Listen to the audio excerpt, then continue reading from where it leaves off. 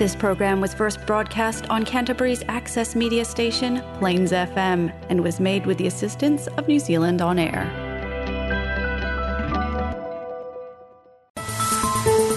Need basic information on legal rights on topics like employment, consumer or tenancy issues? Then join Luke and Julia on Lawfully Speaking, next on Plains FM 96.9.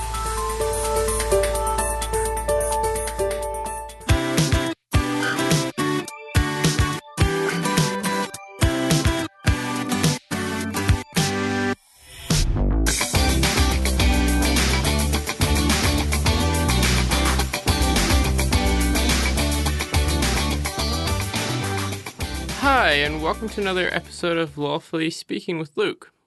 Today we're going to be talking about the Disputes Tribunal. Generally, you're going to be kind of covering some key information, talking about what it is, and then we're talking about the process, what that process looks like, and how we kind of engage with it. So start with some basics. What is the Disputes Tribunal? So the Disputes Tribunal is an informal forum that can be used to resolve a wide range of disputes. The focus of the tribunal is on claims about smaller amounts of property or smaller amounts of money. It's governed by the Disputes Tribunal Act 1988. Unlike ordinary courts, the Disputes Tribunal is inexpensive, flexible, quick, informal, and it's also private. There are no lawyers or judges in the Disputes Tribunal. While the law is important, the tribunal also looks at what is fair and just in the circumstances. Disputes are heard by a trained referee. Referees are appointed because of their personal qualities, knowledge, and experience, and many referees have training in dispute resolution or have a law degree. The referee works with people on both sides of the dispute to see if they can reach an agreement. If they cannot agree, the referee can make a binding decision. What types of disputes can the Disputes Tribunal hear? So they can deal with a wide variety of disputes. These include consumer disputes, such as disputes about whether work has been done properly, the amount of money charged for work that has been done, defective goods, loss caused by misleading or advertising, hire purchase agreements, now called credit sales, issues about debts. You could also hear neighbor disputes, such as disputes about fencing issues, tree roots causing damage to drains or damage to property. Or they could hear other disputes, such as disputes about damage to a car in an accident, contractual disputes, disputes about business agreements, or flatmate disputes. You can legally take a dispute to the Disputes Tribunal even if you have signed an agreement saying that you cannot use the Disputes Tribunal. It's important to note that. So what types of disputes can't be taken to the Disputes Tribunal? The Disputes Tribunal cannot be used for collecting undisputed debts. Disputes about wills, family disputes such as disputes over care arrangements or child support, disputes about welfare benefits or ACC payments, disputes about rates or taxes, also disputes about ownership of land or rights of way, residential tenancy disputes between landlords and tenants, employment disputes, and disputes about copyright or intellectual property. It's important to note most of these areas have their own dispute resolution process, for example, through the Tenancy Tribunal or the Employment Relations Authority. So how large a claim can be for it to be able to be taken to the Disputes Tribunal? So the Disputes Tribunal can hear disputes up to the value of $30,000. So here's roughly how it works. So an incident occurs. And then the next process will be to file an application. It's important to do this no longer than 6 years after the incident occurs.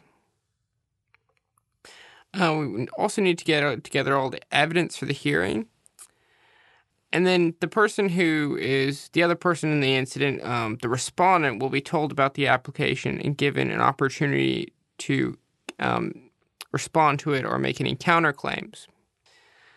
If they do have a counterclaim, that will be filed and must have been 10 days before the hearing because the other party will need notice of that as well. Next process that will happen with a hearing, that will be held. The decision can be given And then once that decision's been made, we can either have a rehearing, an appeal, or an enforcement order can be made. So how do I take a claim to the disputes tribunal? To take a dispute to the disputes tribunal, you must fill in a claim form and then either post it or take it in person to the local district court. You can get copies of the claim form from the district court or from your local community law center or citizens advice bureau. You can also file your claim online. If you're making the claim, you are called the applicant. The person or organization you're complaining against is called the respondent. The form must be completed with the following information: the name and address, telephone number of the person or organization making the claim. This is you, this is the applicant. The name, address, and telephone number of the person or organization the claim is against, that's the respondent. Details of the dispute and the claim being made. So we'll talk about this a little bit later on, but in terms of giving details of the claim. Also need to give details of any other parties involved and details of the applicant's insurance company if they have insurance that may cover their claim. Details of the steps that have already been taken to try to resolve the dispute and any reasons given by the respondent for not paying or otherwise resolving the dispute. Also need to include the applicant's signature and the date. Note, it's helpful if the contact details you provide for the respondent are as detailed as possible. You should include, if you have them, home and work addresses, work, home, and mobile phone numbers, email addresses, and any P.O. box number, and details of any vehicle they own. You'll also need to have these details later on if you want to go to the district court. So we talked about this just a little bit earlier, but giving details of your claim. So on the claim form, the applicant needs to provide clear details of the dispute and what the result they're looking for is. In general, an applicant should cover the following information. Should tell them what happened, when did it happen, where did it happen, who was involved, what was the damage or loss to the applicant, and what does the applicant want to do or want to be done about it now.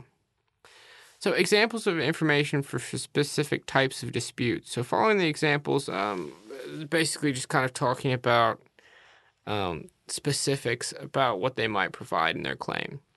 So disputes about goods supplied. So what are the goods? When were they supplied or bought? What is wrong with the goods, if anything? When was the defect discovered? What are the issues in the dispute? What does the applicant want to have done about it? For example, a refund of the purchase price or an order for the work to be done, including the value of that work. Disputes about the work being done. So this is another category. What work has been done? When was the work been done? What is the problem with the work? For example, defects or excessive charges. When was the defect discovered? What are the issues in that specific dispute? And again, always include what exactly you want as an applicant. So for motor vehicle accidents, where and when did the accident happen? What caused the accident? What are the issues in the dispute? Were there any witnesses? Was there a police report filed? What is the amount claimed and what was it claimed for? For example, the cost of repairs for a motor vehicle or excess and on an insurance policy. So when it comes to filing your claim, once a claim form is completed, the applicant must file it with the disputes tribunal. This is either at the district court personally or online. And you must pay the required fee. A date will then be set for a hearing. So we'll talk about how much those fees are in a second. But it's important to know, is there a time limit for making a claim? Claims made to the dispute tribunal must be brought within 6 years of the problem arising. However, it is a good idea to try to sort out the problem as soon as possible, because a long delay in making a claim may limit the possible remedies or make it difficult to prove the claim. So how much does it cost to make a claim? The fee charged for making a claim for the disputes tribunal on the amount of basically depends on the amount of the claim. The filing fee cannot be claimed back from the respondent, and the fees are as following. So if the amount of the claim you're making is under $2,000, the fee will be $45. So if I make a claim between $2,000 and $4,999, the filing fee will be $90. And claims between $5,000 and $30,000 The filing fee will be $180. Lawyers are usually not allowed to go to the disputes tribunal hearings. If you choose to get advice from a lawyer about your claim or about defending a claim, you'll have to pay your lawyer's fees as well as the filing fee. So just to be clear here, community law centers can provide free initial legal advice about your claim if you wish to get in contact with us. So what if my claim is covered by insurance? So claims in the disputes tribunal are often also covered by insurance. If the applicant's claim is or may be covered by insurance, they must provide the details of their insurance company on the claim form. The respondents should also inform their insurance company as soon as possible if a claim is made against them, and it may be covered by their insurance. If an insurance company has paid or might have to pay out a claim, it is entitled to attend and be a party to the disputes tribunal hearing. It's important to note an insurance company may also apply to the tribunal and be an applicant in their own right when they are pursuing a dispute against another party. For example, an insurance company may take an uninsured driver to the tribunal to recover costs if it is already paid out to one of their clients. How will I know if a claim is made against me? So if a claim is made against you in the disputes tribunal, you'll have to be sent a notice telling you about the claim and the date of the hearing. In this instance, you'd be called a respondent, and the person who brought the claim against you would be called the applicant. What are my options if a claim is made against me? So you can do one of the following things. So you can contact the applicant and try to resolve things without going to the disputes tribunal. You could go to the hearing and defend the claim. You could file a counterclaim in the disputes tribunal if you believe you have a claim against the other person. You have to file your counterclaim at least 8 working days before the hearing. Both claims will then be heard at the same time. To file a counterclaim, we'll be talking about it a little bit later on. You could file a counterclaim in the disputes tribunal if you believe you have a claim against the other person. It's important to know you have 8 working days before the hearing to do so, and we'll talk about exactly how to file a counterclaim in a little bit. Also, just important to note here, if you have difficulty communicating in English, you can ask for an interpreter as well. So before the hearing, what can I do to prepare for the disputes tribunal hearing? Whether you're the applicant bringing the claim or the respondent defending it, you should prepare as fully as possible for the disputes tribunal hearing. You should make a written submission. You can make a written submission to the tribunal giving the details of your dispute and making any arguments you think are relevant. You can ask the tribunal to attach the submission to your file. The advantage of doing this is that the referee will be more familiar with your claim at the hearing. You could also rehearse your argument, so write down the main things you want to say and organize them into a clear and logical explanation of your side of the dispute. You could also bring supporting documents. Organize evidence that might support your side of the dispute, such as letters, invoices, receipts, agreements or contracts, quotes, photographs, or police reports. You could also get witnesses. Ask any witnesses who can support your case to be present at the hearing. If a witness refuses to go to the hearing, the disputes tribunal can order them to attend by giving them a summons. So showing your evidence to the other side.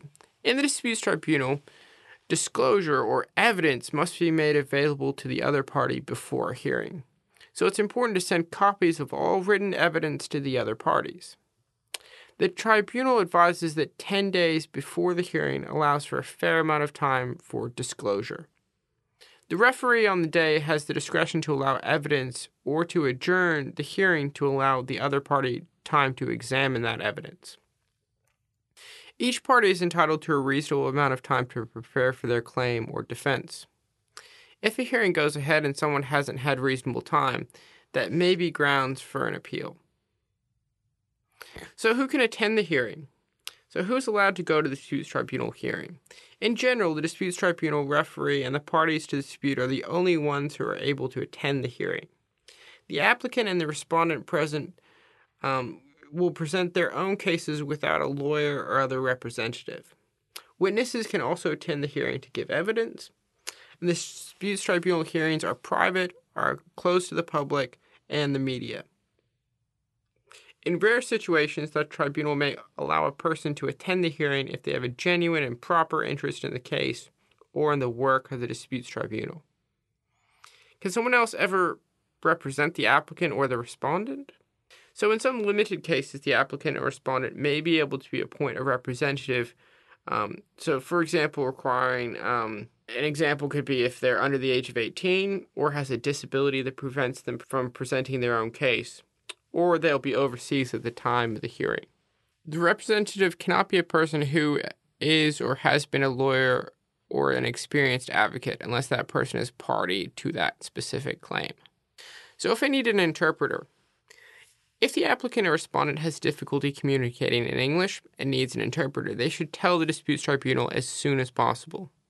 The tribunal will arrange for an independent interpreter to be present at the hearing, and this service is free. If an interpreter is not available, this could be a reason for a representative to be allowed. So what about a support person? In some circumstances, the tribunal may allow the applicant or respondent to bring a friend or support person to the hearing. The support person is not allowed to speak during the hearing unless they are asked to speak by the referee. What happens if one of the parties doesn't come to the hearing? The disputes tribunal referee can make a decision even if one of the parties is not there. The referee's decision will be based on information presented at the hearing. If there's an important reason why the applicant or respondent cannot come to the hearing, they should contact the disputes tribunal as soon as possible to see if the hearing can be postponed. Appearing by teleconference. So if you live more than 100 kilometers from where the claim is being heard, you can apply to the tribunal to take part in the hearing by telephone conference. Okay, so let's talk about what actually happens at a hearing. So the hearings are held at a district court or a hearing center. Unlike going to court, hearings are usually held in a small meeting room with chairs for the referee and parties to sit around at a table. On the day of the hearing, you should turn up early. The disputes tribunal will have a waiting area for you to wait at before your hearing starts. You don't have to dress formally. You can dress comfortably, as the disputes tribunal is intended to be more informal than going to court. What will be the process at the hearing?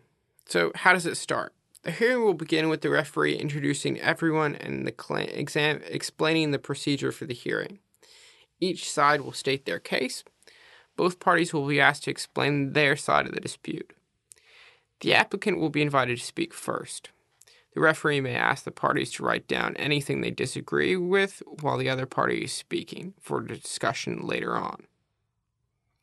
So discussion of disagreements. Once both parties have told their side of the story, the referee will explain the law, identify the points that both parties agree on, the points they disagree on, and set out the areas for discussion. Both parties will get to comment and ask questions to clear up points that they do disagree on. Also, if there are witnesses, either party, if they have any witnesses, they will be called into a hearing room to give evidence after both parties have spoken. The referee and both parties may ask witness questions. So trying to reach an agreed settlement. During the hearing, the referee will usually try to help the parties reach an agreement. If an agreement is reached and approved by the referee, it has the effect of an order of the tribunal and can be enforced in the same way as an order. So if there's no agreement made, so a referee's decision, if an agreement cannot be reached, the referee will consider the evidence and make a decision. This decision may be given at the hearing or it may be posted to the parties at a later date. So obtaining further information before a decision. In some situations, the referee may need further information before they can make a decision. If so, the referee may put the hearing on hold, and a tribunal investigator might be appointed to conduct an inquiry and prepare an independent report on that case. Just important to note, the tribunal will pay for the cost of this investigator. So how does the referee make a decision? So the referee will make a decision only if the parties haven't been able to reach a satisfactory agreement. Referees can make their decisions on the basis of what they think is fair and right. Rather than a strict application of the law, kind of be more focused on the substantial merits of justice. The referee must take the relevant law into account, but does not have to give effect to it in a strict legal rights and obligations, or to legal forms or technicalities. The referee can give their decision verbally at the end of the hearing, but whether they do that or not, they have to put their decision in writing, including their reasons for the decision, and give two sides a copy of that written decision. So what type of orders can be made? The referee can make different types of orders. For example, the referee can do any of the following. They can order one party to pay money to the other. They can order one party to deliver goods to the other, for example, if the goods have been paid for and not delivered. They can also order one party to carry out or complete work for the other, change or cancel a contract or agreement between the parties, for example, a door-to-door sales contract. They can also make an order declaring that a party is not liable to pay the disputed amount to the other, or they could dismiss the claim. So, time limit for complying with the referee's decision. So, the unsuccessful party usually has 28 days to do what was agreed on, or what the referee has ordered. At this point, we might be wondering, how can I challenge a decision of the disputes tribunal? Either party can apply for a rehearing in the tribunal, or can lodge an appeal to the district court if they believe they have grounds to do so. However, the circumstances in which this can be done are limited, and we'll talk about them in a second. The rehearing must be applied for, or the appeal applied for, within 28 days of the original decision. It's important to note the original decision of the tribunal cannot be enforced if a rehearing or appeal is granted. So what are the grounds for a rehearing? Usually the tribunal will only grant a rehearing of the dispute if one party can show that not all the relevant information was available, or that a mistake was made, or that something else went wrong that prevented a proper decision being made. For example, a person might apply for a rehearing if that person or his witnesses was unexpectedly unable to attend the hearing for a valid reason, or the referee made a material error in stating the amount of money or a party had to pay as compensation. For example, they incorrectly added up losses. Or after hearing at which the referee approved an agreement between the parties, either party discovers facts that are directly relevant to the dispute and that could not have been obtained before the hearing, and that would have had a bearing on whether the party would have agreed to the settlement. Who hears a rehearing? So the same referee who heard the original case will consider the application and decide whether to grant a rehearing. However, if a rehearing is granted, it will be conducted by a new referee. What does a rehearing cost? So there's no fee for applying for a rehearing. What is the time limit for applying for a rehearing? So either party has 20 working days after the original decision to apply for a rehearing. So if I want to appeal to the district court, what are the grounds for appealing? There's only one ground for appealing a decision to the disputes tribunal. This is that the referee conducted the proceedings or a tribunal investigator carried out an inquiry in a way that was unfair and prejudiced the result of the proceedings. What happens after appeal is lodged with the district court? So once a notice of appeal has been filed at the district court, the tribunal referee or investigator has 28 days to prepare a report to the court which sets out how the hearing was conducted and the reasons for their decision.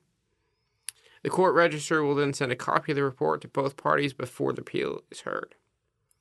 So who deals with an appeal? The appeal will be dealt with by a district court judge. So now we're going to be talking about options for enforcing a tribunal order. The fact that both parties reach an agreement or the referee makes an order does not always guarantee the decision will be followed. However, agreements and decisions made by the disputes tribunal are binding and can be enforced in the same way as an order of the district court. If the unsuccessful party does not comply with the order, the successful party can do the following. Write a letter to the other party detailing what enforcement steps will be taken if the order is not complied with immediately. This could be written by the successful party or by a lawyer or advocate on their behalf. They could take the matter to a debt collection agency. The agency will usually charge a fee or percentage of the debt, or they could apply to the district court for the order to be enforced. So enforcing the order through the district court.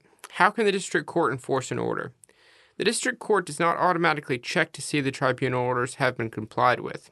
To start in court enforcement action, the successful party should contact the collections unit at the local district court. Because the enforcement relates to a private or civil matter, the successful party is responsible for making sure the court enforcement action moves forward.